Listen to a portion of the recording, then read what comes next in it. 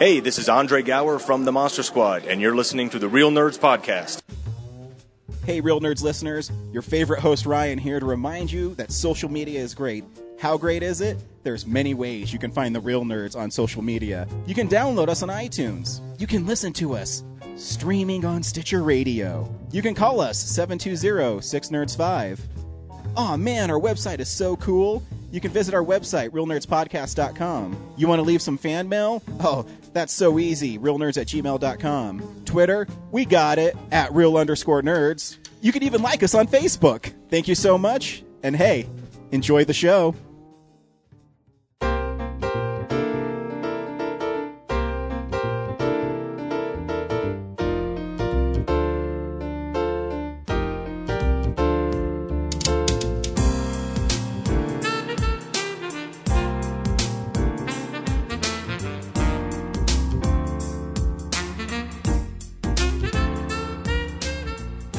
Welcome to Real Nerds Podcast, unofficially the official podcast at Denver Comic Con 2015 and beyond. I am Ryan. With me is James and Brad. What's up, Brad? Yo, what's up? Before we start the podcast, I'm just going to dedicate this to my grandpa Leon, who passed away this last week. My grandpa Leon wasn't a really big movie guy. At least I don't remember him watching movies. I was going to say, dedicating this to him, it must be really impress him. Yeah. No, but what I will say is we shared a love of Porky Pig. Aww. And so we would always watch Porky Pig cartoons, and a couple of years ago he was in the hospital for hip replacement surgery. I know he's old, and when he was in there, he was complaining. He says, "There's nothing to watch in this goddamn place." And so I went to Target and I bought him the Looney Tunes like Spotlight collection of Porky Pig. Oh yeah. And I brought it to him, and he's like, "Oh, Rye Boy!" He called me Rye Boy, and thank you so much. And when I went over to my grandmother's house, bless you, today, that set I got him was out and they were watching it, so that's pretty nice. And he always loved Gunsmoke, and so he'd always be watching Gunsmoke. And my grandma Lois, every time I go over there recently, I'd go over there and she's like, "Haven't you seen this one yet, bud?" And he says, "No, this is a new one." So yeah, he would. She'd know, and it was really cute. My grandma Lois is actually my mom's mom, and my grandpa Leon is my dad's dad. That's how my mom and dad met, is when they got their respective divorces. My mom, when she was 15, moved in with my dad's dad, and my dad was being shipped off to the Navy. So, you know, my dad was the hunky sailor who went away, and that's how they met. So it's very sad, and he was a great man. So this one's from my grandpa Leon, and is really cute and kind of heartbreaking. We were in his room when he was dying, which is horrible, by the way, if you've ever seen someone die in front of you. But after he passed away, my grandma Lois mentioned that my son, Kellen, his middle name is Leon, after my grandfather. Yeah. And they said that every time my grandpa would mention it, he would cry because he was so proud that someone was carrying on his name. So we had that, and they shared that moment with the whole family in there, so that was nice. So this one's for my grandpa Leon. I'm sorry that I cuss so much. But I should also point out that I will tell you a story, too, about my grandpa. Is I'm pretty sure I learned to cuss from him because he used to work with my father, and my dad owned a hydraulics business, and my grandfather is known for being frugal. Like, it's his thing. Yeah. But it paid off in the long run because he's worth lots of money. But anyways, so he would be in charge of the books. And he had, I don't know if you guys remember, it was like these old, like, brown like ledgers, and in it there was a bunch of lines, and in it you would write, you know, this person paid this, and he never used computers. Yeah. And he would write in it, and inevitably once a week he would go up and down the invoices and say, "Hey, did Jack so-and-so pay us?" And he'd be yelling at my dad across the way. My dad's like, "I don't know, you're in charge. You call." He's like, "I ain't gonna call that motherfucker." And he'd get really mad. And I think he taught me to be blasphemous too, because he'd always say Jesus goddamn, so he'd take the Lord's name in vain twice. But through it all, he was a really sweet man, and he loved his family. And so it's a bummer. Yeah. Tough year for my father. Yeah. His grandma died, his dog died, and now his dad died. So, but my dad's been pretty tough. So, and around Christmas, it's never fun around Christmas. No, it's my mom's whole side of the family died around Christmas. So like, it's weird, huh? Oh yeah, no, it's bizarre. You know, it was weird too when you went into. He was in the ICU, and so you went in, and it was literally just a bunch of rooms of people dying. Yeah. is horrible. You're like, oh, cool, that person's going to die. That person's going to die. Here's the saddest place in the city. So you're saying you have an extra place setting at Christmas dinner for me? I do. Come on over, Brad. Oh, my God. And we'll be serving you dick. Oh, my favorite. Oh, man. But no. So yeah. Merry Christmas, everybody. Yep. Yeah, we got to keep some, levity in it a little bit. But my Laughter grandpa helps loves the healing. my grandma told me a funny story because I guess he woke up the morning before he passed away, and he walked out and he laid down and fell asleep in the living room. And my grandma's, my grandma's legally blind, so she only sees blurry stuff. And she walked over and says, "Are you all right, bud? Are you all right, bud?" And he said, "Get me off this goddamn earth." And so I think he was done. So I mean, he is always funny till the end. So That's funny. that's good. So yeah. Anyways, if you're wondering what we do besides make people feel sad and Brad make people not like him, we go see a new movie every week. This week we saw The Hobbit, The Battle of the Five Armies. After seeing the movie, I think it's a better title for the movie anyways. Then There and Back Again. You're still up in arms about that? It was interesting. I didn't want to see it in high frame rate, but I had to close at a different restaurant yesterday, and I got out and I just rushed over to see it because there was one at 11:05 and then there was one at 10:30. So I got to the theater at 10:47. I said, "Hey, has it started in IMAX yet?" They said, "Oh no, there's 20 minutes worth of previews there." It's sweet. So I saw an IMAX 3D high frame rate. So I'll talk about it later. Okay, cool. But yeah. So and what was awesome is I forget the name of who's the manager at the Mills. The guy, Chris. Yeah, Chris. He said, "No, I think you'll make it."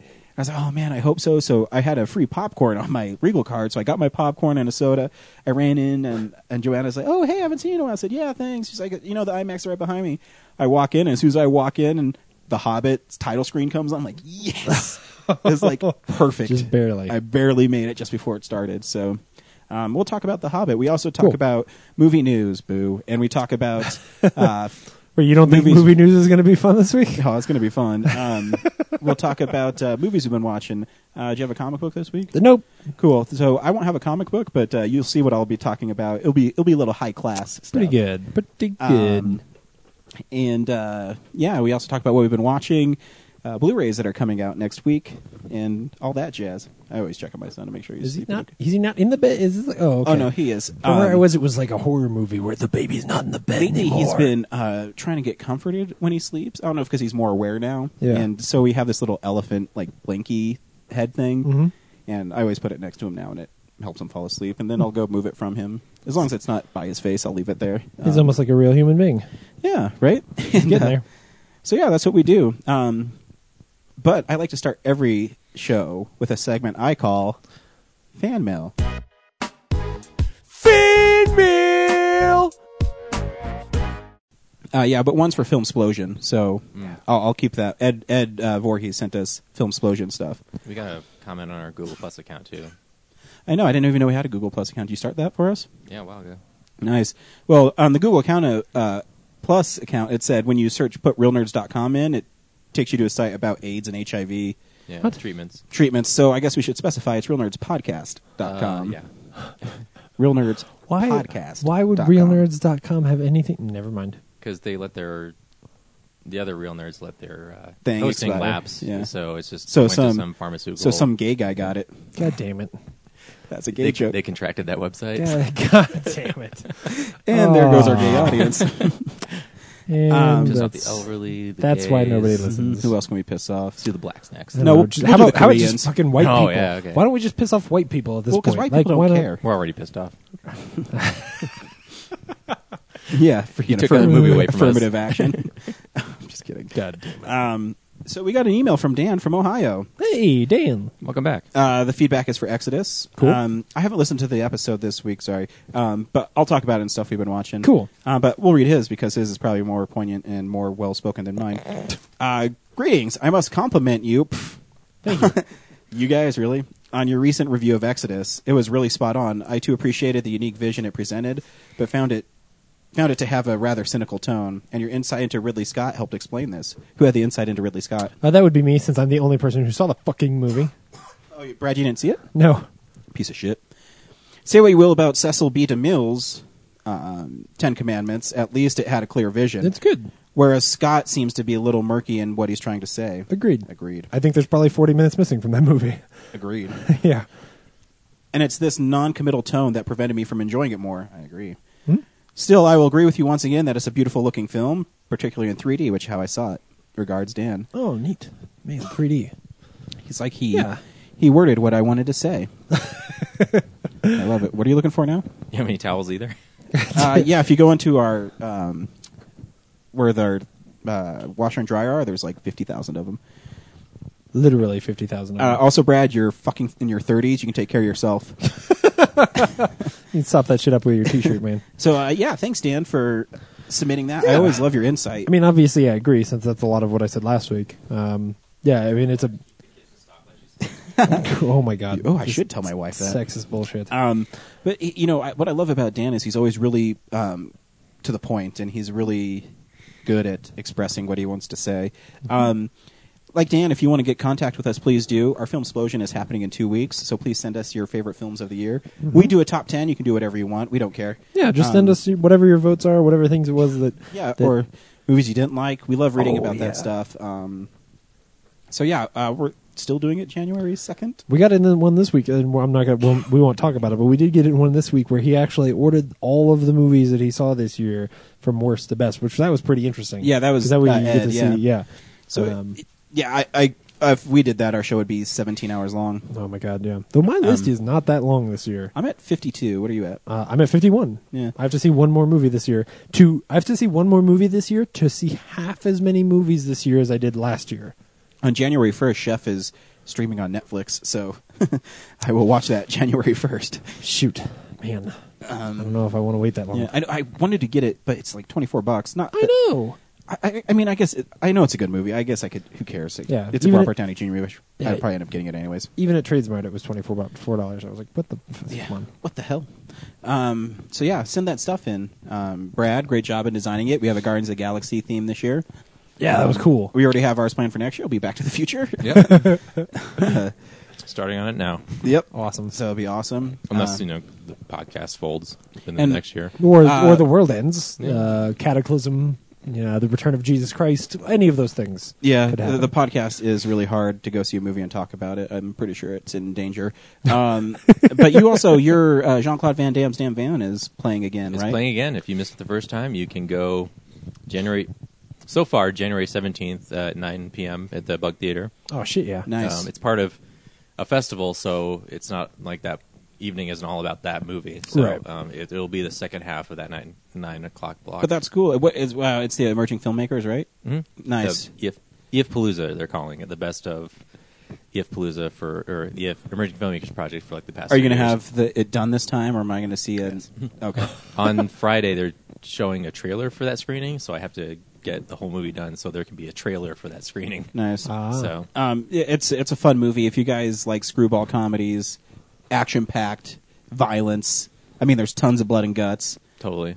There is rampant nudity. There is no nudity though. You're a stranger, so you're PG-13 because you didn't rough, because you didn't have nudity. Tons of swearing though. Tons of swearing. Jean-Claude Van Damme. Violence. Jean-Claude Van Damme's in it. It's a good time. Desecration of American icons are in it. Mm-hmm. Child abuse is in it. Child abuse. That's my favorite part. I was vague enough. You were vague enough. There's ninjas. There's ninjas. There's There's cyborgs. a van. There's a van. Yeah. There's motorcycles. Pizza. Acid. That's a great gag too. Hockey rink. Yeah, there's hockey in it. If you're like, wow, this sounds like a lot of Jean-Claude Van Damme movies. It is like a lot of Jean-Claude Van Damme movies. Yeah, there's more Jean-Claude in it than I thought because I hadn't watched most of his catalog when I wrote the movie. Mm-hmm. So there's stuff like, the whole Bald Eagle is actually in the Kickboxer DVD. Yep. Didn't know that. Yeah, see, subconsciously, maybe you did know. Mm-hmm. So yeah, it's your chance if you live in Colorado to go see Brad's wonderful film. And are you going to have any CDs or anything there? No, I think we're out of those. I have 3 more. There's 3 at Twist and Shout still, so nice. if you really want, you can go there. Go to Twist and Shout and get it. Or you can. There's one left at Colorado Coins, Cards, and Comics. Yeah, one there too. So if you want to get I thought you gave them 2. Did someone buy one? Yeah, there's only one when I was there 2 days ago. Oh, cool. 3 days ago. So Making money. I think we'll have shirts again and posters. I have lots of posters left over from Cool. the last screening. And then is Adam and stuff going to be there to sign posters and stuff like that, or is he busy that night? Do you know? I don't know about him, but most of the rest of the cast Yeah. will be there. So Yeah, he's great in it. He's the lead. So yeah, make sure you see Jean-Claude Van Damme's Yep. damn van. and if you can't do it, then February we're looking at an Alamo Draft House release. So Nice. What? 5.1 version. Nice. So hopefully that will happen. Yeah, and that'll be us alone again. So we'll have skits and probably the DVD there. Hopefully. Very That's so cool. cool. Yeah. Man. And I will be there, the MC, and I'll be all like, "Hey, motherfuckers, you ready for a fucking awesome movie?" And I'll be like, "Oh, fuck yeah!" And I'll be all like, JCVD. Yeah. "Yeah, we'll get it started." No, great. That's awesome, Brad. Yep. So I wanted to plug you. You know, Thank you. I'm always trying I to. know you want to plug me. I'm always trying to. I'm always trying to plug you on my show That's right. God damn it. in Every time every bend over, orifice I there you can. This is the real news. It's real news.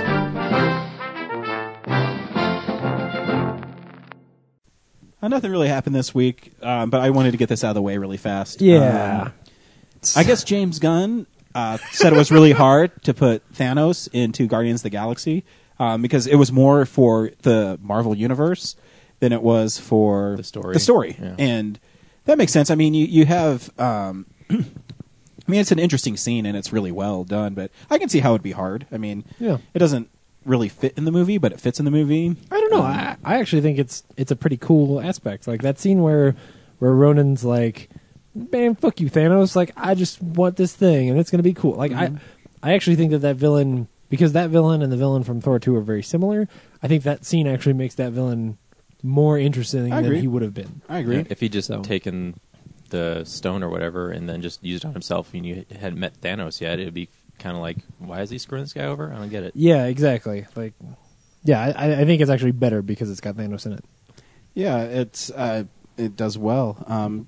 Also, that he said that it's. I'm just kidding.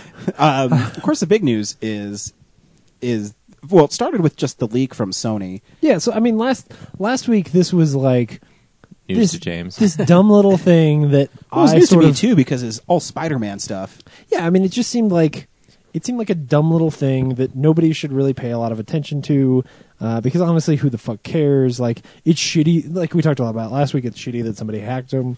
And then Did you this hear how week, they really hacked him though? No. Is they got an email and they'd say, "Hi, I'm so and so from Accounts Payable. Can you send me Sylvester Stallone's Social Security number?" And they did. What? Yeah, true story. Internal email. Yeah, like an internal email. Oh my god. Anyway, So, anyways, the big story is the people that hacked is a group that call themselves Guardians of the Peace, which they found that it's actually North Korea, and what happened well, is the FBI believes that there might be a connection to North Korea. yeah, and here's the We thing. don't know So, for sure that this is the North the Korean biggest guy. thing that has affected is The Interview, which was a movie that's supposed to be released on Christmas, starring Seth Rogen and James Franco, is a tale where they were sent in by the CIA to assassinate Kim Jong-un, who is the dictator of North Korea. Right. And they took big offense to this. Of course, they didn't take big offense to Team America, which is probably worse. And so they took offense to this, and they said, Well, in this one, there is a scene where they blow up Kim Jong Un. who cares? So- And so, well, yeah. Kim Jong-il dies. Yeah, does Oh, he get that's eaten right. by, he Oh, gets yeah, eaten you're right. by shark, right? Oh, But that's right. I forgot about that that. guy in real life is dead, so he's not obviously Yeah, I realistic guess that's about true. it. But here's the thing: is so He's not the great They leader said anymore. that if the United States shows this movie, then it's going to be a terrorist act like 9/11, which then theater chains said, "Well, we're not going to show this movie Right. Out of fear of being out sued. of fear of being sued or theater goers being hurt or whatever the case may be." So then Sony canceled the whole movie, Right. which is it's a pussy move because. Yes. Like here's the thing is, have you ever heard of a North Korean terrorist cell that can infiltrate all of America? And Those people, they don't even know what the fucking internet is. Like That's what I mean. I am threatened by North Korea like I am threatened by warm mayonnaise. Like, Exactly. Well, This is... I don't care. Here's the thing. I can't say Yes. what I want to say. No, let me just... Because this has been pissing me off for a couple of days. He has a point to make. Okay. Sir. Okay. Yes, there is a threat here of if something happened and they knew that there was a possibility, like someone might sue the theater. And that's too bad. it's unfortunate that they have to live in that fear and that a lot of these theater chains didn't really have a choice here. That sucks. But what we did was, when a bully came and said, like, I'm going to beat you up, we actually caved in, which is not the right response. The right response is go fuck yourself. Like, we are allowing someone who is a coward and probably doesn't actually have any power to do anything to make us so afraid that it affects our lives to the tune, economically, of $60 million. Like, movies won't get made and people will lose their jobs because we decided to be afraid. Newsflash, we live in a world of people who do not like us and want to kill us, like, all the time. So, go fuck yourself. I don't care that you want to hack people and say that you're going to hurt somebody. By all means. Like, seriously, come and get us. Because if we actually do figure out that this was in any way tied to North Korea, it will probably be the best thing for that brainwashed country if we just go take out their whole government. Sorry. And I know that's not very PC to say, but this is fucking stupid. 3 things. Okay. The U.S. said today, like, yeah, it was North Korea. Yeah. Yes. 2, it sucks, but, like, the world we live in is that the people who are saying that they're pussies would also totally sue the theater if something did happen. And as we know, things do happen at theaters. Yeah. And that's far-fetched. And that's too bad. So I don't really blame Sony for taking that move. Like, and also their information is still, like, the employees, like, they're still vulnerable to like having their credit ruined. Or, I mean, like, that makes sense. But I mean, you're also talking about an attack that you're going to target 4,000 theaters at a specific time. Where someone's and you know you're talking about the Dark Knight Rises. Target all 4,000. I know, but one I mean, does enough damage. But you're talking about the Aurora thing, and it's or even if not them, I mean, someone who's sympathetic to them in America could just copycat like their idea. Yes. Yeah, you can, but you can't. You can't live in this perpetual state of fear all the time because all it's doing is feeding the ego. And 2, you're trampling on the biggest right we have as Americans is freedom of speech, because you are just saying now, oh, you can't say what you want. You can't do this. You can't do that. And I think it's a pussy thing to do because it just really irks me because because they're sitting there saying that a fictional movie that is obviously stupid, right? You know what I mean? Is an act of war. Threatening the lives of thousands and millions of Americans is a direct act of war. Yeah, you are threatening American people. We are putting up a cartoon of someone who's not even your real leader and saying we're killing him in fake. Yeah. So and I understand what you're saying about, like, no, I understand the people out there who are talking about how dumb this is also being the people who might sue, but and some people, as I remember, did try to sue the Cinemark, like, or the Century 16, but that wasn't the Century 16's fault.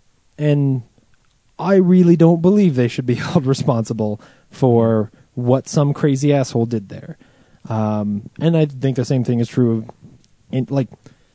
of, whoever owned the World Trade Centers was not responsible for what happened there. There are crazy assholes out there, and they don't like the rest of us who are and sane. it goes back to the whole thing is you can't prevent people from doing it. Right. You can always want to try, but you're never going to do it. But instead what we've done here is set the precedent that if you send a nasty email and you have any actual power on the internet to hack into somebody or something like that, if you can threaten somebody in a way that is in any way legitimate, you will get what you want. And again, to the tune of over $60 million. The thing is it's not even legitimate because the United States government says no, there's absolutely nothing that's happening. No, but well, I but understand I mean, what Brad's saying too, because Sony is trying to protect themselves and saying, oh, well, if we release this, something bad happens, we lose lots of money. Because they have an obligation to shareholders. Right. And so if they lose a lot of money, and this is how stupid it is, when they canceled that movie, Sony's stocks rised. Because even though they lost $40-50 million, whatever the cost of the movie is, like, oh, cool, well, they stopped that, so we don't have to worry about them being sued and losing more money because people got hurt. Right. It's a... And they also, like, since the Korean hackers know all the identities of the people who work at Sony, like, they're vulnerable to what I suppose they send, like, agents over to, like, assassinate employees. Yeah. So that, like, that's a danger, too. I feel but at the same like time, like, that's kind capitulating, of crazy. today they announced like we have more demands. Like now we want it expunged like it never existed, Of which is like course insane. they do. Right. Yeah. Of course they do. And especially when the wake goes even further, that then Paramount says that the Alamo and the other theaters around the country can't show Team America. Because, well, it might happen to us too. Go fuck yourselves. Like, this is not the way we should be behaving. Well, exactly. And, too, if you're saying that, North Korea is going to send over assassins, if someone comes in from North Korea, detain them don't let them in the country. You don't have to let them in. I'm pretty sure they're not actually going to send over people to Oh, I assassinate know. a couple of dudes who made a movie about... 100% sure they won't. And yeah, it's, like... It's if they wanted to do this shit, they don't like us already. Like, this isn't the straw that breaks the camel's back. Like, they don't fucking like us. If they wanted to go to war with America, they would just do it. They can't, though. The thing is, they don't have the resources. No. Here's a great story I'll tell you guys about how powerful North Korea is. So I don't know if you remember 4 or 5 years ago, they launched a missile to the Sea of Japan. And, oh my gosh, this is so bad. The United States launched a missile from 300 feet underwater from a submarine 3,000 miles away and hit that same exact target. So Yeah. we really should have nothing to worry about. I mean, Like theoretically, they could pull off some, 24-esque attack where they sneak a bomb in and make a nuke and park a van next to a building and blow up all of Baltimore. Yes, all of those things can happen. There are a lot of parties around the world who could make that happen. Theoretically. You guys saw that documentary Red Dawn, right? The remake? yes. How North Koreans attacked us? Yeah, that is totally true. Right. That's why I'm afraid, you guys. That's why I'm afraid. But yeah, What if Chris Hemsworth is but not you there know to what, save guys? me? We live in a cynical world. A cynical world. I actually have a question for you. Is what the North Koreans did that much different from, say, some league of like animal protection or the handicap, like to saying, "Hey, don't release this movie because it's offensive to Yes. our kind." It's different because they aren't from the U.S. Honestly, you're allowing It's the same principle though. Is like, do this or else we're gonna like boycott your movie or like Okay. we're gonna launch a campaign to get So- it stopped. So there's two things. One, what you're talking about is nonviolent. So True. saying I'm not going to support you, yes, that is your right. And if you are a North Korean citizen living in the U.S. or let's say this movie were released in North Korea, it would totally be your prerogative to not go see the movie. I disagree. Like I don't think that the movie, but if that's what you value, fine. The other thing is that I forgot what I already made my first point the first time, but there is a difference between threatening the lives of people and saying like I feel like animals. Oh, that's right. And saying that I feel like animals should be protected. The other is that you're allowing a unspecified group of faceless people from a different country make that kind of an impact on another sovereign nation. Right? You're allowing it's like letting people in China have a vote about whether or not marijuana should be legal in California or in Colorado. You don't get a say. Sorry. It is. It's a really. I think it's a sad day in America, and I mean, and not in It's not a huge tragedy, But it's- I mean, No, it's in the grand scheme of things. but in the grand scheme of things, it's not. But at the same time, you're like, really cool. So, if I send an email and saying, if Michael Bay makes another fucking Transformer movie, I'm going to show up to the set and I'm going to burn his fucking house down. Yeah. Oh, don't make another Transformers movie.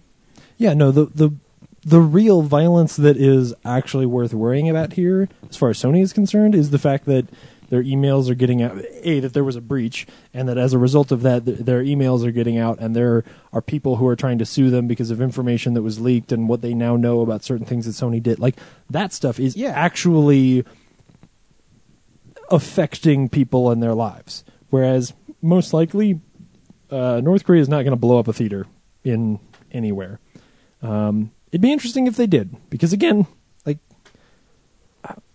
it's not that I want anyone to be hurt, but like, what kind of a move? Like, if you just think about it rationally, like, what kind of a move is that? It doesn't actually And make that any too, sense. I mean, it goes back to the whole thing. Does North Korea really want to start a war with America? right? Do they really No. want to do it? And is it even real? Like, is it some dudes in North Korea who are pissed and are hacking into shit? Like, is it, how tight is it with? We don't really know. So that's why I'm, the FBI might say like, yeah, we're pretty sure it's tied to North Korea, but and because of how I understand that country to work, like most likely there aren't a lot of like militant underground groups that are like it's hacking state sponsored. into the US. It's just like Right. in China. If you want to post something on the Chinese Twitter, it goes through the government first, and then the government allows it to be posted. Right. I'm sure it's the same thing in North Korea. I mean, that too. And you're dealing with a dictatorship who suppresses his own people, who treats his own country like crap. They're cattle. Yeah. He brainwashes them like cattle. Yeah, and it's the Hitler thing. I mean, you have a guy who are people like, oh, thank you so much, I like you, but majority of the people probably hate his fucking guts, and you just can't do anything about it because you'll be murdered. If they were allowed to have original thought since the day they were born, yeah, they probably would. Yeah. But unfortunately, they kind of don't. Yeah, it's all propaganda, and it's heartbreaking, and it's sad that America wilted at saying, "Ooh, I'm going to do something." And I mean, I understand. It's really the theaters that I have a problem with, because Sony ended up in this tough place, but where the theaters were all dropping it. They were all saying, well, we're not going to show it because we're scared. And they're sitting there going, well... It wasn't just that they're scared. They were worried that having the interview around would decrease business for the other movies that they're coming out on Christmas. Because people would be afraid to go to the theater. Yeah. And and again, to me, that's just an irrational fear. And but yeah, you're talking about, I understand every position, but the way they went about it is just wrong. Yeah. I disagree with the choice. Yeah. And I disagree with the mentality and the prerogative that it sets up. Because this will happen again. It will absolutely happen again. Or even worse, there will be people who want to make other movies that they then won't make because they're like, well, if I make a movie where we make light of X. Steve Carell got his movie nixed. Yeah, exactly. That's exactly what happened. And now, so we can't say anything bad about other countries. You know, we have the right to say whatever we want. It's in our Constitution. Right. And so we should be able to protect that freedom instead of protecting a hypothetical situation where people are hypothetically going to get hurt. Yeah. There wasn't another terrorist attack after the release of Postal, so why is it that we are... Because no one saw Postal. Well, that's true. That's true. Postal was not like... Yeah. Clearly what they should have done is that James Franco and Seth Rogen should have looked at this movie and gone, let's not promote this movie until like the very last second. And then be like, oh man, dude, we totally pulled one over on people. I was really hoping Sony would have been like, okay, we're pulling it, and then like 2 days later say, hey, we're releasing it a week earlier. Surprise. Exactly. That would actually be pretty funny. That'd be funny. I would enjoy that. And then the fact that they're not going to release it anywhere right now is stupid. Why don't they just put it on Blu-ray and then everybody can buy it who wants to? Because now they've had the same problem. Well, so Blu-ray, yes, and they're still trying that, but they've had the same problem with VOD where the different VOD distributors are saying like, well, I don't want to touch it. Like, what do you bomb? When it's in the cloud, what do you blow up? Well, then Comcast is afraid they'll get hacked, and then or you just and you can't put it on a Pirate Bay because they arrested the guy who runs Pirate Bay, so that's shut down. Like, we're running out of places. Even Mitt Romney said, "Put it on the internet, just give it for free." Mm-hmm. Or just make it so you can only order the Blu-ray from Amazon. It's a warehouse. Or then Amazon gets hacked, And they have my information. Then Seattle gets blown up, and Seattle is one of the countries closest to North Korea. They have to be afraid. Oh my God. It's frustrating. It is, and it's not even like, and it's the only movie I wanted to see on Christmas. Right? Exactly. And it really affected real nerds. And so we were going to go see Team America after that, and now we can't even see fucking Team America. Like, what do we do next week? I don't know. I'm just going to sit on my hands and stare at North Korea and spit. Into the woods, guys. Into the woods. Well, they got the Imitation Game and Big Eyes. Imitation Game I do really want to see. I'm probably good on Big Eyes, I'll be honest with you. It doesn't look weird. It looks like a normal movie. Like a normal drama. Yeah. Seeing if I need to go, just hold my son for a little bit, but he keeps on falling back asleep. We can take a break. No, it's all right. What do you guys want to do next? Let's go through the stats and shit. Cool. This is the box office stats. The number one movie last week was Exodus, Gods and Kings, with 25? 24.115934. Yes! That was my Christian Bale. It looks like, I don't know. Have you ever heard of a movie called Top 5? I saw the preview. Oh, really? Chris Rock, Rosario Dawson. Huh. Weird. But it came out at number 4. And Inherent Vice did technically come out last week as well. At $328,000 at number 20. 4 theaters, I think. Yeah, something like that. So they had a sneak preview at the Draft House on Saturday. Oh, yeah? Yeah, we missed it. I saw a tweet from Tim League saying that the Draft House is going to have chocolate-covered frozen bananas at all screenings of Inherent Vice. Is that So a thing I in guess the so. movie? I will look forward to seeing Inherent Vice. And Well, Top eating 5 it. is that Chris Rock movie. Yeah. That looked really established crappy. that. Okay, that it looked really crappy, but it's getting really good reviews. Oh, is it really? Yeah. Oh, interesting. Very interesting. Anyway, that's the movies. You want to do DVD? Cool. Cool. DVD releases and Blu-rays. Week before Christmas always sucks. Yeah. There's like nothing. The Good Lie, which is some Reese Witherspoon the movie that. What's I've up with your never heard of. chin, man? It's so pointy. I don't know. Reese. I think it's like super photoshopped in the picture too. I heard she gets like all fucked in Wild. So if you guys want to see Reese Witherspoon fucked, go see Wild. Our Christmas spectacular. Is that? Reese Witherspoon getting all her holes filled. oh, shit! You had to make it Watch worse. Reese Witherspoon get her mouth fucked, her butt fucked. But this is no. That should be on the poster. No. This movie's wild. As a tagline or pictures of her. Never mind. Just with her mouth.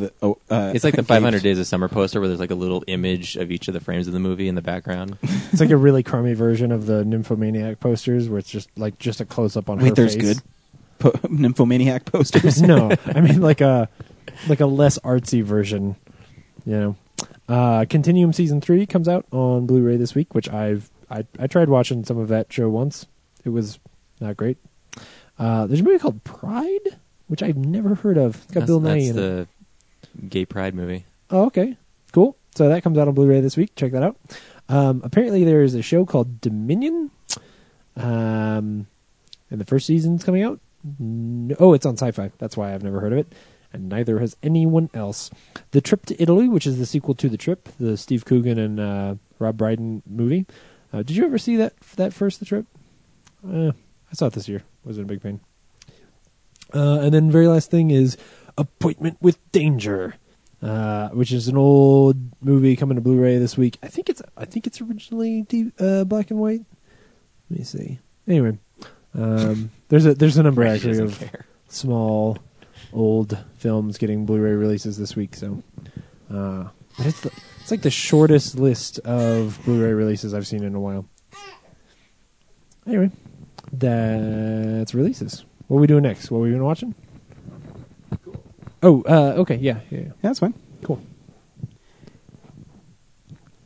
So I saw a few things this week. And last week. And last week. My favorite book is The Picture of Dorian Gray. Cool. And So you watched The League of Extraordinary Gentlemen? Is that where this is yes, from? Okay. because it's the perfect representation of Dorian Gray. So Warner Archives is a branch of Warner Brothers Home Video that releases older movies on Blu-ray, but you have to kind of keep an eye out for when they come out. And they released their 1943 version, or 45, of The Picture of Dorian Gray. Cool. And I heard it was the best adaptation of it, so I went ahead and bought it. And the movie's pretty good. I've been really digging movies from the 40s lately. And it's pretty faithful to the source material. They kind of go away from more of the controversial things about it. I mean, I don't know if have you ever read the book. No, I haven't. It's very gay. Like Basil. Well, the story is Dorian Gray is a super handsome dude. Okay. And he gets a picture of him painted, and he wants the picture to grow old and himself to never grow old. So basically, he sells his soul. Yeah. So throughout the course of the book, the painting ages and gets ugly, and Dorian Gray stays young and youthful. So anything bad he does, it's reflected in the painting, whether it's age or he falls in love with an actress and she commits suicide. And so, his painting keeps on getting uglier and uglier. And Well, he doesn't, and then it kind of veers into supernatural. It's never really explained why the painting ages and he doesn't, and then at the end he stabs the painting in the heart and he dies. So it's like, and it's really well done, and it's an interesting film because when they show the painting of Dorian, it's always in color, and then the rest of the movie is in black and white. It's really, really well shot. Angela Lansbury's in it, one of her first roles. Donna Reed, who was in It's a Wonderful Life, is in it as well. I forget the guy who played Dorian, but he's pretty good in it. Cool. So it was a good movie. If you ever see the Warner Archives picture of Dorian Gray lying around, I recommend picking it up.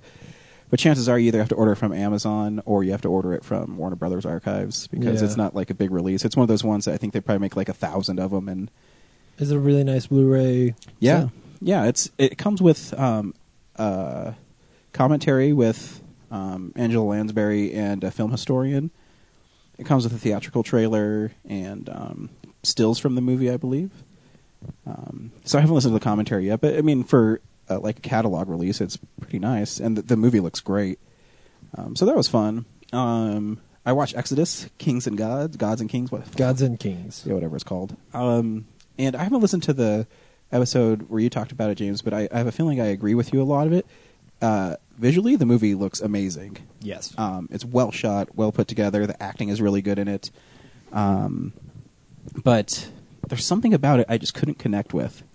And maybe it was because the representation of God was like a little English boy. I really like that Did part. you? Yeah. That part bugged me. And two, I don't like movies when they talk down to audiences, especially when I think it's like, okay, I'll give you a scene that really made me actually made my eyes roll in the theater. Okay. Was Moses is leading the Hebrews across the mountains or whatever. Yes. And he comes up, his scouts, and says, "Hey, Ramses is behind you 3 or 4 days unless he lets his horses, shorter if he doesn't rest his horses." And then they cut to Ramses. Oh, yeah, and there's that one was he's like, dumb. he's like, "Ramses, rest your horses." And then Ramses just keeps on going. So basically, Yeah. they're telling you what you just told and showing you Yeah, the same thing. That was dumb. Yeah, No, I and they agree. had a lot of moments like that. And what's Sigourney Weaver doing in it? She's barely in Dude, it. I don't know, dude. The whole, and we didn't talk about this last week, and I wish I had, but the fact that movie got whitewashed is unfortunate. Ridley Scott talked about it and basically said, like, look, I wanted the movie to get made, so I had to make everyone white. Which that stuff doesn't bother me. Right, that's a fair argument. Christian Bale, when asked about it, said, I think critics should get a life, which is the wrong response to that question. But I think it's too bad, you know? But yeah, I think that's why. Like, Sigourney Weaver is a friend of Ridley Scott, and he needed a woman, so... And a gaunt woman. Like, all of the Egyptians, he casts people with very long faces, because he's trying to make them look like all those weird statues. But... I don't know. It is weird. But see, that didn't bother me at all because it's just like the old movies. I mean, I think that like Kingdom of Heaven, there's probably 40 minutes on the cutting room floor that we will get in a director's cut. I think so, too. And she probably has like a whole story where Well, she tries to kill Moses as a baby or something. honestly, too, I'm pretty impressed that it's rated PG-13, and when all those crocodiles were eating people, Yeah. I was like, wow, that's pretty violent. Yeah. Not that I care, but it's interesting. I did like that interpretation of the rivers turning into blood. I thought that was cool. Yeah, I mean, it took a while to get going when the plague started, though. I was really into it. Yeah. But it seemed really long. Hmm? Like the movie seemed really long. Yeah, and so the reason I like what I talked about last week was that I think that when you have a movie where you get to personify God, that part is really cool. So I like any sort of creative version of personifying God in that way, like having him be a little kid who's kind of an asshole. I thought that was neat. It's just that he doesn't fight with Moses enough. Like when you have a character like that in a movie, I want to see that character interact with Moses. Mm-hmm. And most of the time he just sort of shows up and bitches a little bit and leaves. And I really just wanted to see them fight. I wanted to see those arguments. Because that's what I liked the most about it, was that they took this story where Moses usually just does whatever God says and was like, no, Moses was a stubborn asshole, and so he fights with everything God tells him to do. And so that version of it I liked. my favorite There part of the just wasn't movie enough. is when I went to the Alamo and I got my victory account. I had 2 free milkshakes, 2 free popcorns, and like $4 off candy. Holy shit! So I got a free milkshake and popcorn. That's pretty So cool. that was a good day at the old Alamo. Yeah. But yeah, the movie it was well made. It just left me wanting something. I don't know what it was. Yeah, I agree. It's one that I've thought about a lot, and it's kind of like Moses for me, or Noah for me, where they took an interesting story, took a not as different a take on it as Noah did, because Noah's got like giant rock monsters and shit in it. This one is much more true to the story, but just put some twists on it, told it in a modern way, and asked some interesting questions that made me think, and that was cool. I don't walk away really feeling touched by it or connected to the characters. So Yeah, it is all right. I also watched Family Guy Volume 12. Season 12. Volume 13. What? So last year they released Volume 12 of Family Guy. okay. This year they released Season 12 on the box, and then when I started up the DVD, it said Volume 13 on it. So Wait. they don't know if they're pitching or catching. Weird. So you've got 2 things that say 12 on the box. Yep. One says season, one says volume. Is it a different set of episodes? Yep. The thing with Family At Guy some is point they're did- already stupidly released, so... At some point, did they release like 1 season in 2 volumes, or What they used to do is they released volumes that had like 13 episodes, so it'd be a little more than a season. Because the first volume had seasons 1 and 2 together. Yeah. Oh, well, Yeah. that would make it sound like there should be more volumes or more seasons than volumes. Which in this case, there's more volumes than seasons because there's 13 volumes, but there's only 12 seasons. Well, because like I said, they broke it up. Like I think after the 5th one, they started doing Yeah, 12, I think 5 or 6. Oh. They only had like 12 episodes. 12 even though episodes. So they it'd be made like a 24 little more something. than half a season. Oh, and then, what the fuck? then when they'd release the next one, it'd be the last, like third Like the of the last mid-season season. break or something? Yeah, and then they'd show the other half of it. So is this maybe the first half of season 12? No, because then... This is the whole thing. Yeah, last year What they the released fuck? 2 full seasons on DVD to get caught up. And it's the 20th Century Fox thing. It's like My Modern Family is no longer on Blu-ray. How I Met Your Mother will never be on Blu-ray except for season 5. And it's just so stupid how they Community do is it. never on Blu-ray. Yeah, but that's Community. not 20th century, but it's- still. Yeah, but it's what the same. fuck?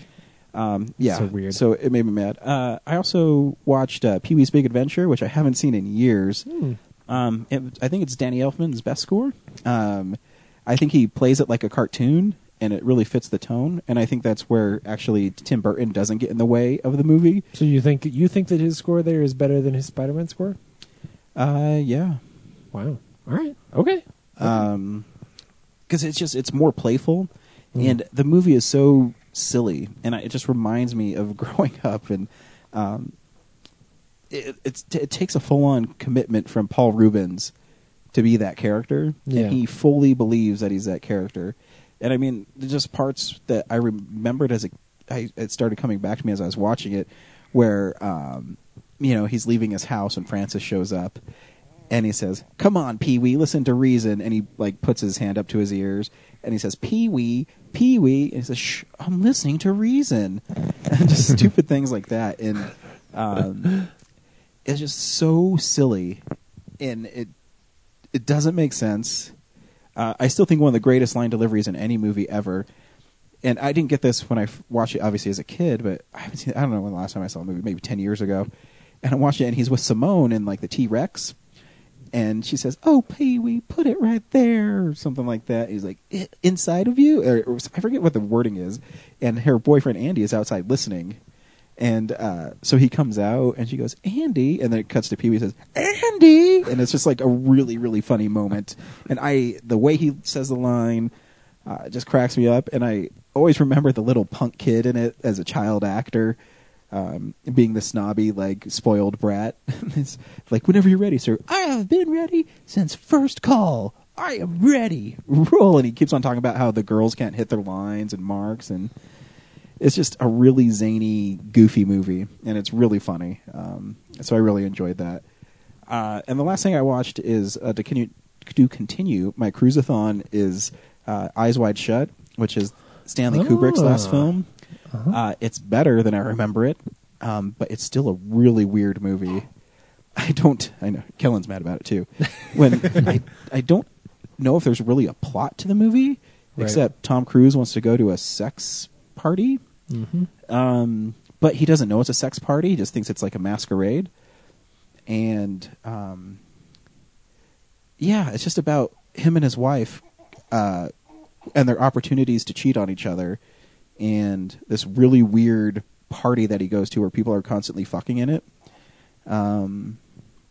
It's beautifully shot. Did you watch the theatrical or No, the the director's unrated. cut? Ooh. Yeah, there's like 20% more fucking. There's more thrusting in this version.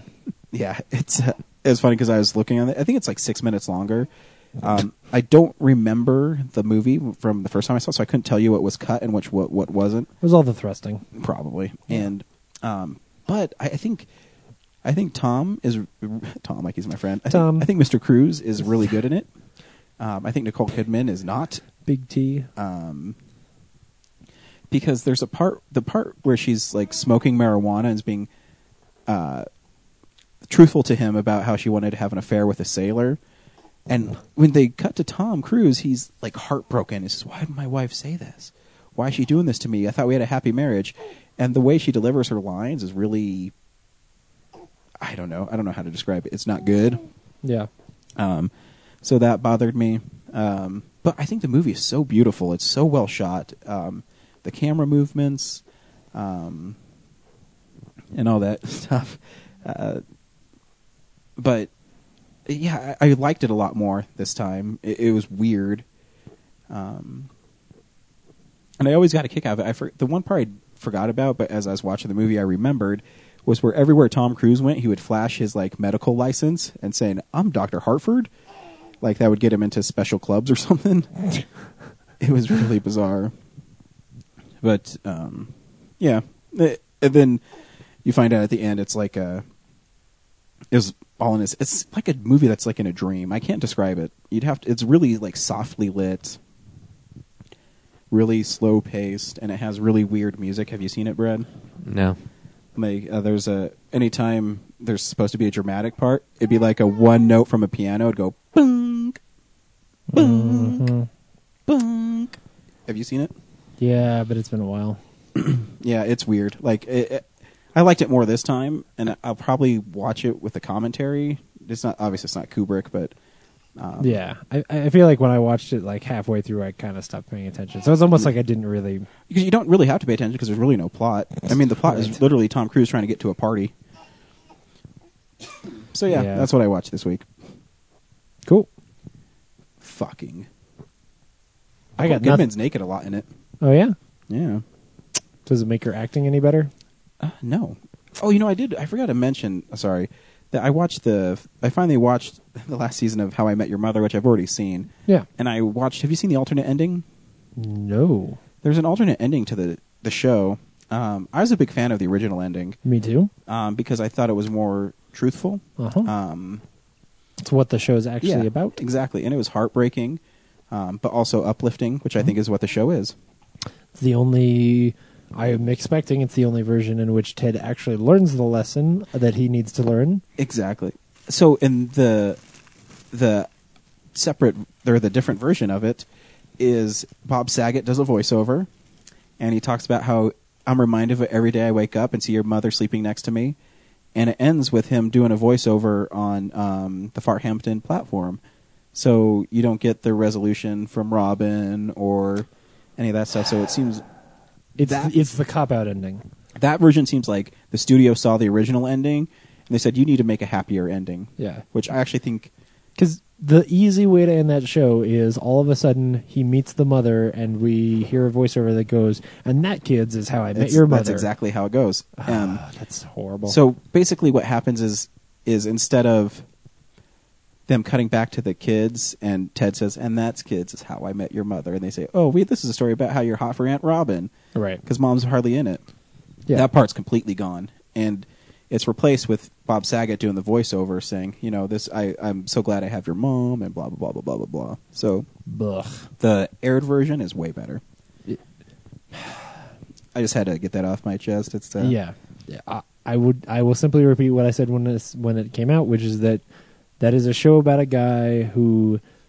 Hey, did you bring a Doritos Locos taco for my son? He fucking wants one, dude. Dude. Oh, he's reaching for it. That show is a story about a guy who believes that if he finds the right woman, that it will make his life complete. Mm-hmm. And what he learns in that last episode from his own children is that his life was complete the whole time in the friends that he had, eventually the wife that he had, the kids that he had, and hopefully once again in having Robin as his girlfriend or maybe wife.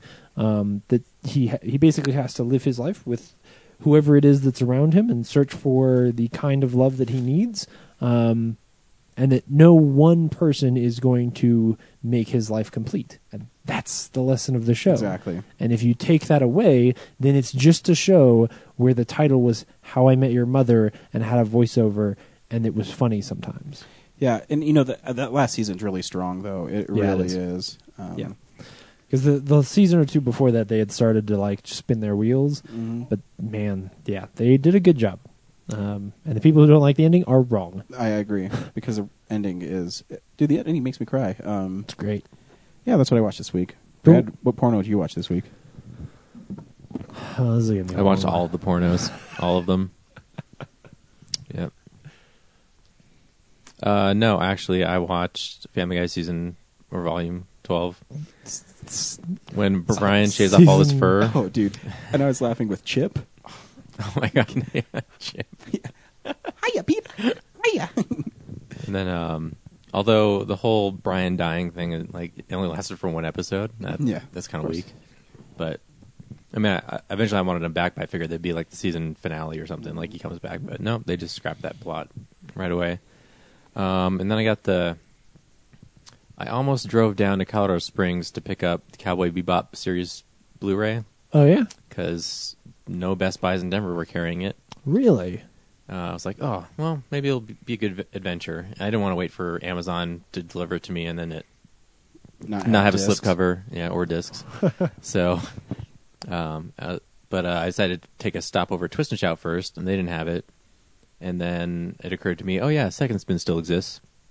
So I went over to Second Spin for the first time in a while, and they had it for the same price Amazon had it for. Oh, neat. So I scored that, and that show is still great. Yep. And it looks great. Although one annoying thing is that, like, I like to have the subtitles on even in English, so I can keep the volume down in my apartment, but also, hear what they're saying by reading. Mm-hmm. And they won't give you the subtitles unless you're listening to it in Japanese. Really? So I have Weird. to. Yeah. If you're deaf, you can't enjoy Cowboy Bebop. Well, the Blu-ray, I guess. So Well, you can. You just would be listening in Japanese. yeah, you'll In enjoy which the. case you wouldn't hear the Japanese anyway. So Yeah, You'll enjoy the guess so. visuals, I guess. Yeah. But yeah, it goes by really fast. I forgot. Because when I grew up, I got them on DVD, and you got like 3 episodes on a disc. Oh, but like yeah. the first disc takes care of like half the show on Blu-ray, so it's Funny. burning right through them. How many episodes of that show are there? I think it's like 26. Okay. And I think the movie is pseudo episodes 22 and 23. Right. Yeah. In between those. Yeah. Yeah, so it's not very long I at all. remember it being longer than that, but I guess back in the day when you had to just like, Wait 4 months for the next 3 episodes to come out. well, or I was just watching it like on Adult Swim where they would just show whichever episode they felt like, so you didn't really necessarily, Yeah. if you watch it every night. It wasn't for- chronological, was it?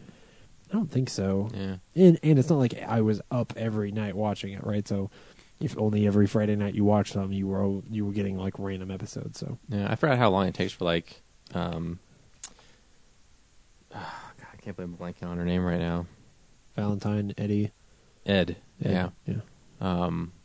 She like it takes like 6 episodes, I think, or 7 for her to show up. I always Really? thought it was like the second or third episode. Huh? That's Because weird. the first one is just Jet and Spike, and then Faye, I think, is the second one. And, Yeah. Or no, Ian is the second one, and then Faye is the third one. Yeah. Weird. But then it's just Faye and Ian for like 3 or 4 more episodes, and then I haven't watched a Ed one yet. So Weird. yeah. What else? I think that's it. Yeah, I watched Batman Returns, which has Paul Rubens and Diane Salinger from Pee-wee's Big Adventure as Oswald Cobblepot's parents. Did I talk about the turtle? Yeah, I did. Did you? What was the turtle? I wasn't here, so The Ninja Turtle in Batman Returns. yeah. Yes. When Then we talked about Ryan was how there, so- bad a superhero Batman is for 20 minutes. That's right. Did you know that he never defeats anyone in those first 4 Batman movies? In the first one, he he pushes the Joker, and then tries to catch him, which is poor planning because then the thing breaks, and then the Joker dies. And then the next one, he distracts the Penguin, and the Penguin falls out a window and dies. And then in the third one, he kills Two-Face by flipping a coin, which distracts the Two-Face, and Two-Face trips and falls and dies. He never fights any of his villains. This is what we discussed last week. Batman's the worst. I mean, in those movies. Shut your mouth. Dark Knight Trilogy is really good. But anyway, so in the early part of the movie, when the Red Triangle gang shows up, there's that jester who blows fire. Before Batman gets to him, he blows fire into a merchandise store. And there's a close-up of the merchandise getting incinerated. On the far right of the table, there's a plush Ninja Turtle. Oh, nice. So we're the talking Ninja about Turtles exist in the Batman Yeah. world. Sweet. That'd be sweet if they fought each other. Right. We So, talked about that. yeah. We Who would decided win? that the Ninja Turtles would kick that Batman's ass all day. because he can't turn his head. Because he actually can't fight anyone, and he can't turn his head. Yeah. So 4 turtles would defeat him. Right. Hey, Brad, did you get the Steelbook edition of Teenage Mutant Ninja Turtles? No, I almost did, but then I remembered I hate that movie. You're going to get it eventually. And I might get it if it's like part of the new trilogy box set or whatever they decide to do. You think they're going to make 2 more of those and put out like Yeah. a trilogy? Well, we know box one set? more is coming out, so Well, yeah. we'll see how that turns out. But then if that one comes out, I have a steelbook and then like a regular edition. I'll be like, I don't like these movies, and they look weird on my shelf. It's the worst decision ever. Yeah, I hate passing up a steelbook, but And you don't get the reversible headbands. yeah, it's okay. I made my own. I got a used copy of The Hangover in Steelbook edition today. Oh yeah, I got to Nice. see your haul. You had like a stack of 50 Blu-rays. I didn't get all of those. I ended up not getting, because there were a couple in there like Gladiator where I was like, I can probably get Gladiator new for this cheap. Was it a steelbook? No, that's the other thing. Is that some of the ones that I didn't get were really nice movies where I know I'm going to want a better version down the line. So Yeah. like Gladiator, it's like yes for I know Dan has a steelbook Gladiator. yeah, and it was like $7, and so then it's $3 when you get it with or $4 when you get it with one other movie. But it's like, well, $4, or someday I pay $10 and get a really nice version. I'll just wait and get the $10, you know. So I didn't get all of those, but I did get them because I got Dragon Tattoo because I've never owned that, and a handful of other ones. It was a pretty good haul. I wrestled with getting Over the Top on Blu-ray or DVD. I decided on neither. Yeah, I also wanted to get Weekend at Bernie's 2, but they didn't have Weekend at Bernie's 1. So on Blu-ray or on DVD. this was I feel DVD. I feel like Weekend at Bernie's 2 probably does not have a DVD yet. No, or it has a Blu-ray yet. Yeah. I know Best Buy has a Blu-ray of the first one. If Bad Boys 2 still doesn't have a Blu-ray, then there should not be a Weekend at Bernie's 2 Blu-ray. I'm just kind of hoping Netflix picks it up soon, so I have to decide on that. Why do you want to see that movie? It's horrible. I heard it being silly and funny. I think you'll be severely disappointed. But hey, maybe I don't you'll know, we'll find. see. I did kind of want to watch Ninja Turtles again, just to make sure I wasn't crazy Yeah. about hating it, but I'm not going to pay $20 to find out. Yeah, well, maybe someone will trade in a steelbook version at Tradesmart, and you can get it for $1 one day. By buying another $20 item. Well, no, it'll drop in price because it's popular, so they'll have lots of them. And then you can find one of your long lost. You can find King Kong book edition or something. Let's assume James didn't watch anything and move on. I kind of didn't, because I watched some. All I really watched was some Justified season 5 because I'm trying to get ready for season 6 to start, the final season in a couple months or in a month or so. That season's real good. Probably my second favorite season of the show after season 2. And then other than that, I've just been shooting cops in GTA, and that's still pretty fun. Nice. But I worked a lot this week, so it was mostly like get home at 9 o'clock, lay in bed, shoot cops, fall asleep. Nice. I've been playing Toad Treasure Tracker. It's pretty fun. Is it? Yeah, it's cute. I may have to borrow that from you because Dan's got one of those we use. Yeah. I was good. I beat level 16 and the credits started rolling. I'm like, what? Oh, right. Yeah, I heard about pissed. that. But then it goes on. Right. For some reason, like a third of the game constitutes or causes the credits to roll. Yeah, it's weird because they said over 70 puzzles and I only beat 16 of them. I was like, wait a minute. What the hell? The game's really cute, though. Every time you select a new level, he goes, "Time for adventure," and it's cute. I just got myself mad because I reminded myself that there was no Bad Boys 2 Blu-ray, and I just confirmed there is still no Blu-ray of Bad Boys 2. What the fuck is wrong with this world? Still not a good movie. You are wrong, sir. There's lots of terrible movies on Blu-ray. You are wrong. I know. I have like 3 of them. Bad Boys 2 is a classic. It should have a criterion like The Rock or Armageddon. That argument is sound. if there's criterions of the Armageddon and The Rock, I think there should be criterions. I think The Rock only has a DVD Armageddon. I know because I own it. But still, I think that's fair. Cool story, James. Thanks. Bad Boys 2 is still not that good. Pretty awesome. That car chase is awesome. Oh, I still need to do comic books, right? Yeah. Oh, this is a comic corner. What's up, nerds? It's the Comics Corner. I'm classing up the comic book corner this week, James. Cool. It's actually ties to movies. I read a great biography about Walt Disney Oh, very cool. by Neil Gabler called Walt Disney, The Triumph of the American Imagination. And it talks about how he refused to take no for an answer and how he built his empire. And it's really fascinating because he got really hosed for Oswald the Lucky Rabbit. Yep. And how he used that to build his reputation from that point on of this is my stuff and I'm not going to let anybody take it from me, even when his stuff wasn't being distributed by Disney, because it used to not be a distributor. He'd distribute it through RKO or MGM or whoever. He could distribute it. And it's a really fascinating book. It's also like a good business class book. Where, because he didn't care about business, but his brother did. And he says, hey, you better start caring about how much money you're costing us. And he says, well, I want it to be good. So there was always a struggle in the studio about quality versus how much money they had.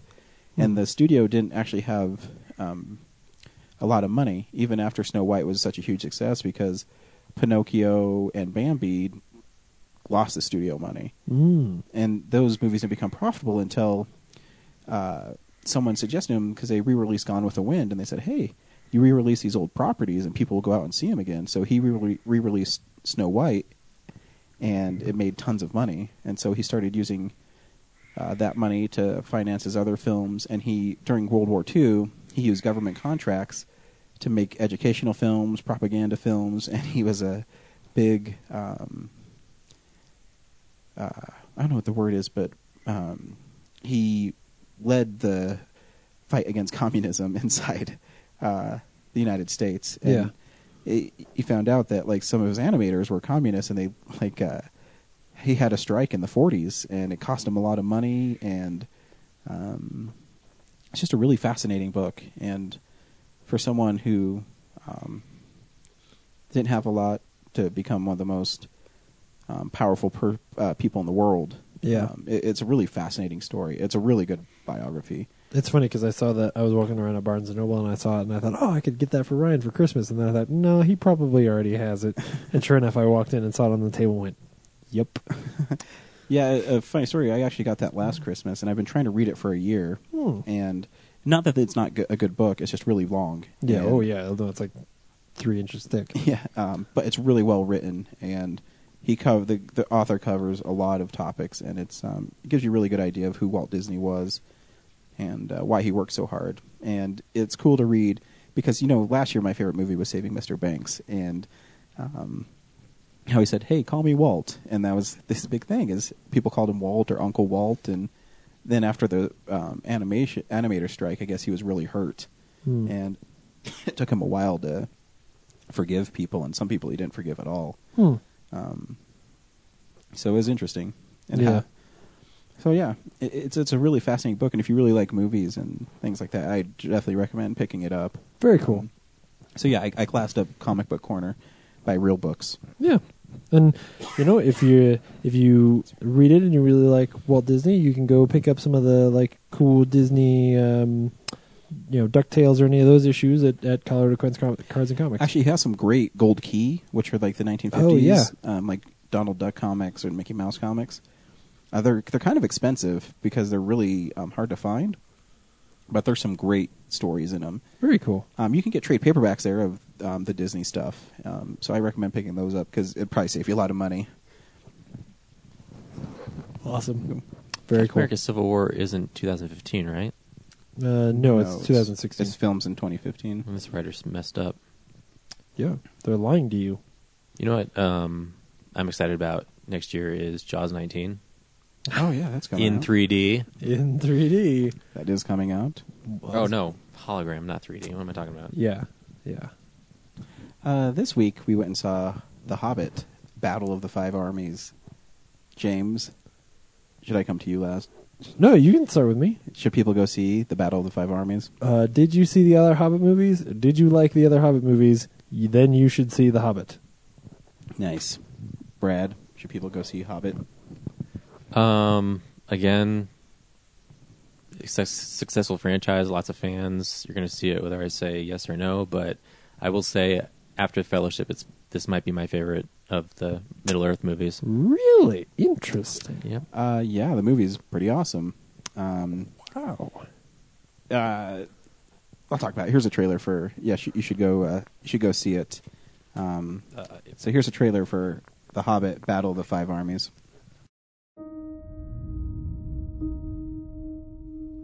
Thorin, you gave a promise. You brought upon them only ruin and death.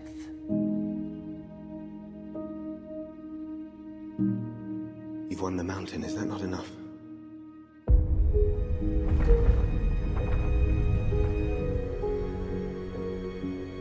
Now, we defend it. I came to reclaim something of mine.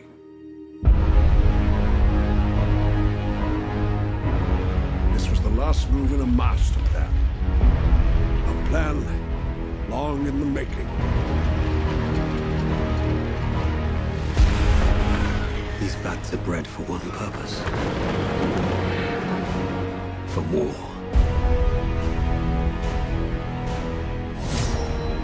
Leave Sauron to me.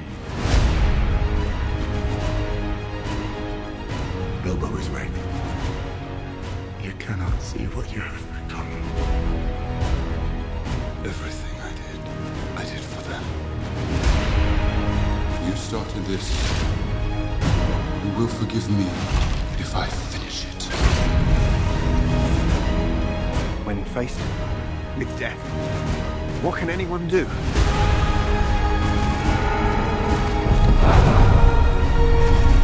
I will not hide while others fight our battles for us!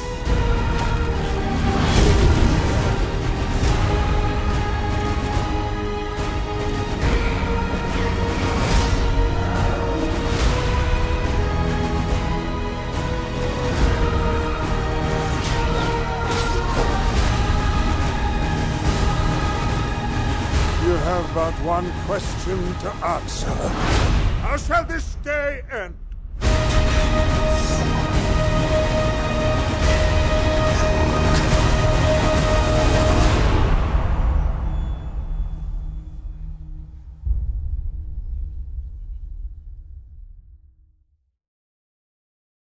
What's really cool about this movie is it starts like in the middle of a climax, Yeah. which is a different pace. So I really like this movie. This movie is a mess and has momentum problems and it's weird. But yeah, that opening sequence where you get to fight a dragon is pretty fucking awesome. Oh, dude. I still think Smaug is maybe the coolest looking dragon Yes. on screen. And, I recently just watched the extended cut of Desolation of Smaug, and it has more footage in it than Unexpected Journey, but I I can't pinpoint the scenes as clearly. Yeah, I think it just breathes a little bit more, and Yeah. there's some dialogue sequences that are longer. This one though, it feels, it's almost hard because once Smaug dies, spoilers. Once Smaug dies at the end of that, like it's not even the first act. Like it's the first it's the sequence. prologue. Yeah, all right. Like it's 15 minutes and Smaug is dead. That character was so big and cool and was part of what you loved about the last movie that it kind of causes this lull where it takes a while for them to get the movie going because they have to recuperate from the fact that you just watched something really cool and lost a character that was really interesting. It's so amazing how the Smaug looks when he's destroying that town. Yeah. There's some things that look a little goofy. The one thing I always say about the Lord of the Rings movies is for some reason they can't get like the hobbits or the dwarves going up and down stairs to look right when it's like a big sweeping shot. Yeah, sometimes but that's not, as far as I'm concerned, that's not the special effects in this movie that don't work. There's like some trolls later that just look off. But again, for some reason it's a problem with the Lord of the Rings movies. But I forgive some of this CGI because there's so much of it. Yeah. And then so they kill Smaug in a really cool way. Yes. And even though I've read the book and I know what happens when he's like, move a little to the left, and there's like that huge like quietness, and he's just trying to get Smaug, and it's a pretty breathtaking scene. Yeah. And who knew that Benedict Cumberbatch as a dragon could be so good? It's really good. It's one of it's my favorite motion capture character besides Gollum, of course. So it's and that opening 15 minutes is pretty breathtaking. And when is there a lot of introducing the dwarves after that, and then they do the scene with Gandalf, or I think so. I think they cut back and forth. Okay, because that fight sequence with Gandalf, I had this moment where when Galadriel and all the others come in, it kind of felt to me like the end of episode 1, where all of a sudden after all these years of these Lord of the Rings movies, you get to see Jedis fight like super awesome young Jedis. Like that was that sequence where all of a sudden there's like and the animation on those Saruman was fighting, I was like, and the animation on those ghosts is pretty cool. That scene was neat. I didn't always understand what was going on. Like when Galadriel goes out dark and is screaming, like that's going to be one of those ones where I'll listen through to the commentary and be like, oh, okay, she's channeling the power of the ring that she has, and that's the thing. It's just, I don't know. What I think is a tribute to those movies, though, is I've read the book. I haven't read the books in years. Yeah. But they do such a good job of making it accessible to everybody, right? That you don't have to. Brad is making noise that's affecting it. Wow. Sorry. So it lets everybody in. So Brad, you've never been really the biggest fan of these movies. What made this one stand out for you? It's weird because too I recognize it is a mess, and it's all fighting for 2.5 hours. Well, it's like no fighting, and then the last half is all fighting. Yeah. And it's a bummer that they introduced Smaug at the end of the last movie, and then within 5 minutes he's gone from this movie. It's like this badass villain's gone, and then that part in the middle where Thorin, his buddy comes up to him and says like, "Hey, I think this gold's corrupting you. I think you should let us be the dwarves we are and go fight with everyone else." And Thorin's like, "No, I'll kill you if you say it again." And then it just cuts right to him like walking across this lake of gold, and then he just kind of wrestles with it. He's like, psychedelic moment, yeah. You know what? They're right. Throws his crown down, and then we just go. That's kind of weak, but at the same time, like I didn't mind because, not having lulls where you think about like the plot, you just kind of going like, oh, we're going to the next thing and the next thing. I was just like, sweet, this all looked great. And here's the thing: is I think Martin Freeman's Bilbo is so great. It's really good. Yeah. And there's that. There's a scene where Thorin is he's corrupt by the gold, and he has that moment with Bilbo, and he says, "What's that you have in your hand?" And he holds up the acorn, and he's like, "That's all you wanted from this journey was a little acorn." And you want to go home and watch the trees grow. Yeah, and it's such so good. And how Martin Freeman plays him is just, I don't know. It's just you just love the character, and you love who he's become, and that actually I think makes Ian Holmes' Bilbo in Lord of the Rings that much more great too, because you see how the ring has corrupted him, because Freeman plays him so carefree and I don't know, it's. I think that's another reason why I like this movie is like because I said it's like my second favorite after The Fellowship. And I don't think between The Fellowship and now, like those two movies are the ones that dealt with like corruption of like the soul, where the other four have been like we just have a goal that we have to get to. Yeah. So this one actually plays with these two play with an idea about like what, and also honor and stuff, because what's his name from the lake town was saying like, hey, you promised us all this stuff, like you're really gonna go back in your word and things like that, so they actually play with ideas rather than just like, hey, we got to go dump the ring in a volcano, right, to solve our problems. And I think so for me, I look at this very differently, where I like this movie despite what a mess it can be, because I have to, and I said this from the first one, I have to take a step back and look at the story they are telling over all three, because this one wasn't really written to be broken up. And when I do that, for me, the arc of Thorin and Bilbo is really interesting, and where it ends and where it goes in this film is exactly where I wanted it to. And so while from scene to, like, my argument would be near the end where like in Return of the King, you have that whole huge combat at Minas Tirith, and there's all kinds of stuff going on in different armies and all this, but he choreographs how he tells the story of that battle so well. You always know where you are and what's going on, and he can stop and tell really quiet moments, like when Gandalf stops and talks about the Grey Havens, or the Shores of the East. Like, you can do that and then go right back into the battle and not lose a step. Whereas in this one, the whole last battle is kind of confusing, and I lose track of where we are or what we're trying to accomplish. And but that's fine, because for me, he does such a great job with the story of Thorin and the story of Bilbo and their friendship that when I get to the end, I am moved and impacted by what's actually going on. And so it's, a credit to how well he crafted the whole story that it works. Yeah, because, too, this movie, I really enjoyed it, but I think it's like you're watching a 2-hour-long climax. There's no... Yes. Yeah. Yeah, but the movie, it, by the way, in 3D high frame rate is pretty impressive. Oh, man, I gotta go. Again, the high frame rate bothers me a little bit. Does it? But the 3D, it was out of a necessity that I had to see it in 3D. I didn't seek to go see it in 3D. Right. But at the beginning with that fight with Smaug, dude, it's even when what's the Lake Town guy's name? I can't. Bard. Thank you. He's in the jail and the bars are in 3D and the rope is coming out, and then when he pulls back that black arrow and he's aiming it, oh dude, it's a part in 3D that's just so great. And even the little cheesy trick where Thorin at the end when he's fighting that big orc. No, I didn't see it. And, I had to pee. Oh really? Oh really?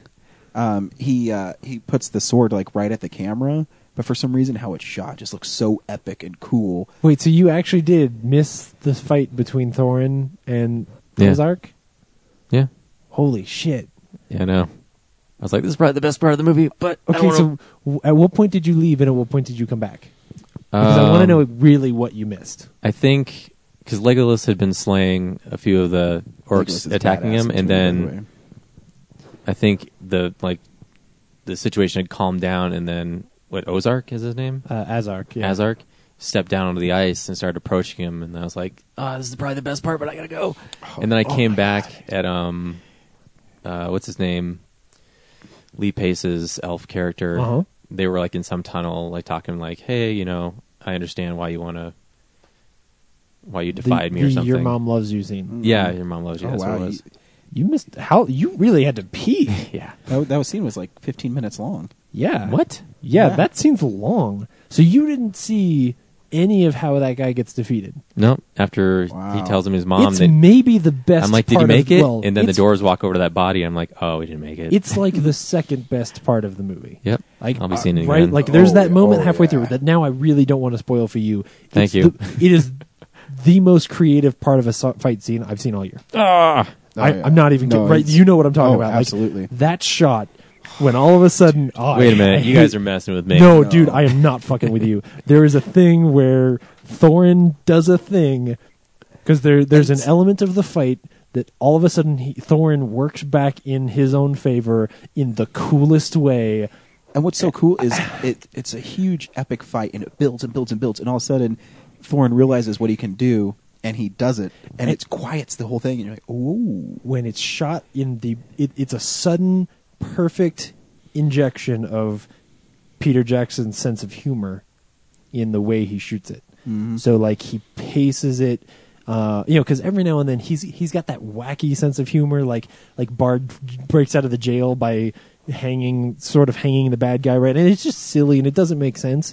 This is one of those where it's along that line where he came up with an idea and thought this will be cool, but then he pumps the brakes just a little bit. So it's not over the top. It's just it's really good. No, it's really good. Yeah.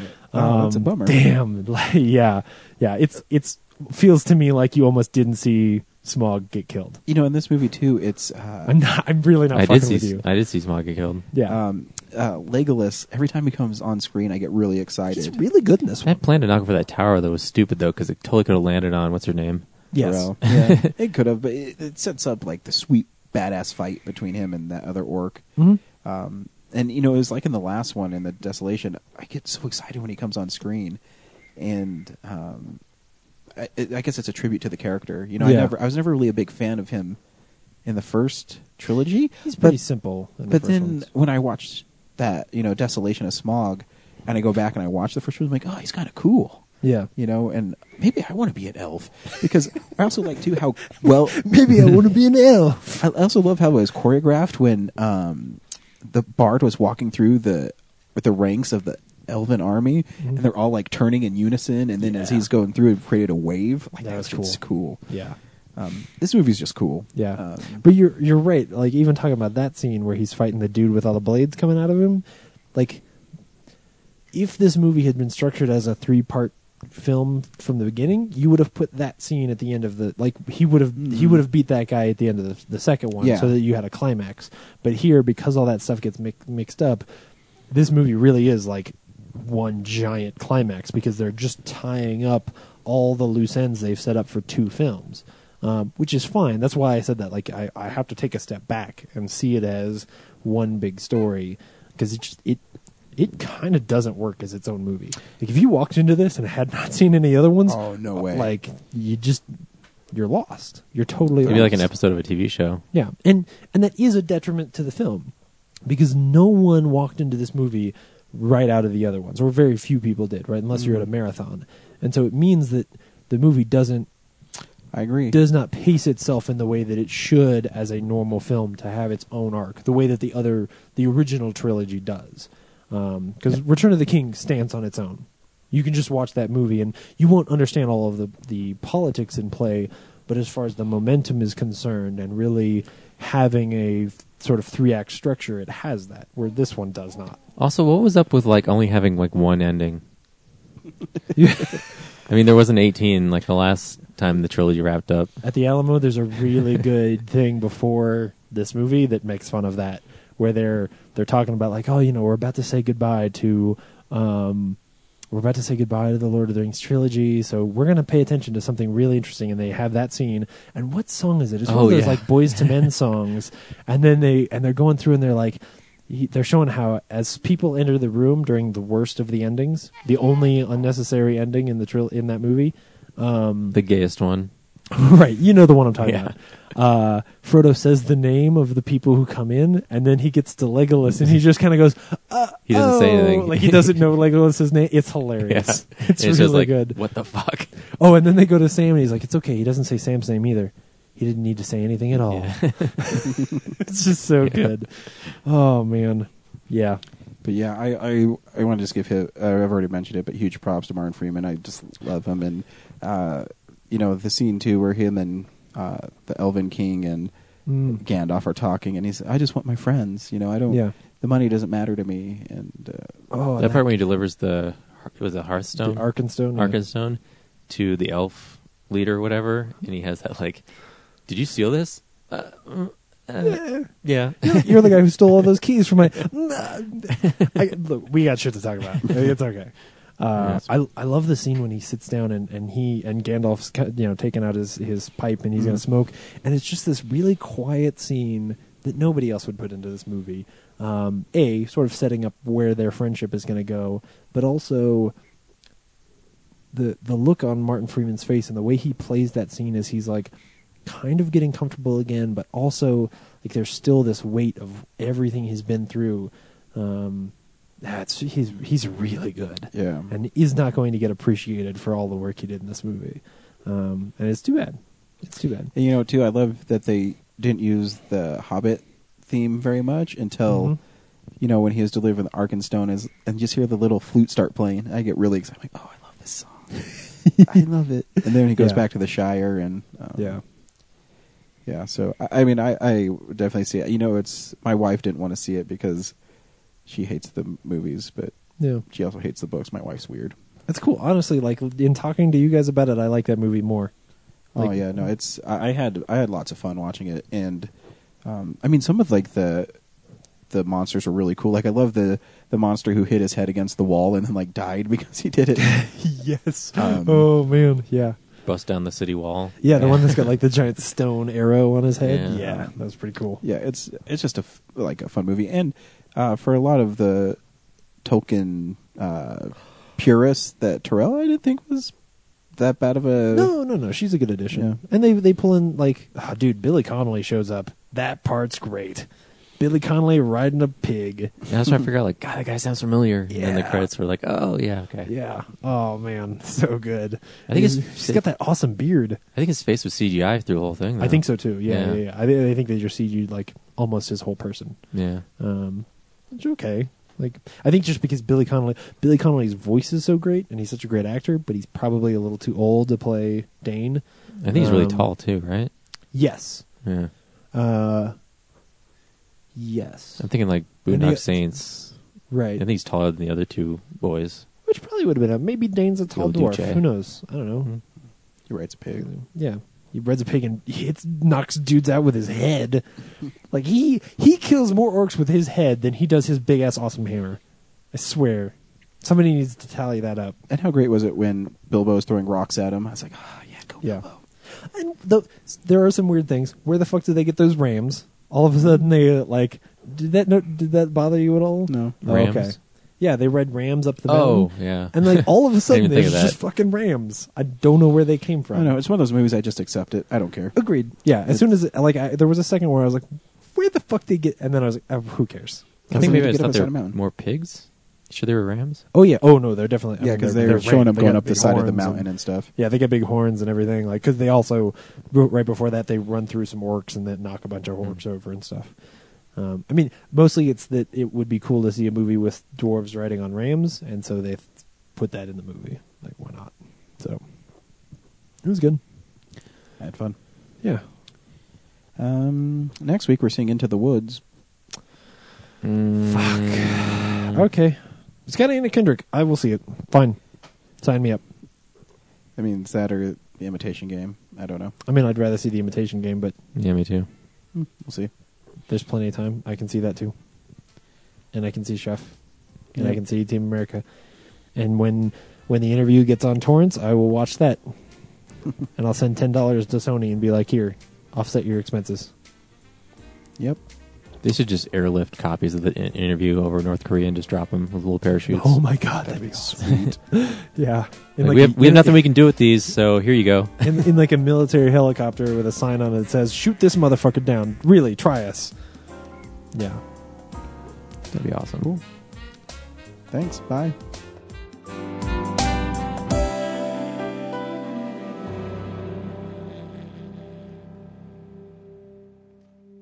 Visit our website, realnerdspodcast.com. You can tweet us at real_nerds. You can email us even, realnerds@gmail.com. Like us on Facebook. Hey, stream us on Stitcher. You want to call us? 720-6nerds5. And download us on iTunes. Just search Real Nerds. Thank you, Joe Kempter, for the wonderful voiceover. And also Spark Mandrill for the wonderful late-night jazz smooth sounds of movies. You can find him on SoundCloud. This has been a Nebulous Visions production.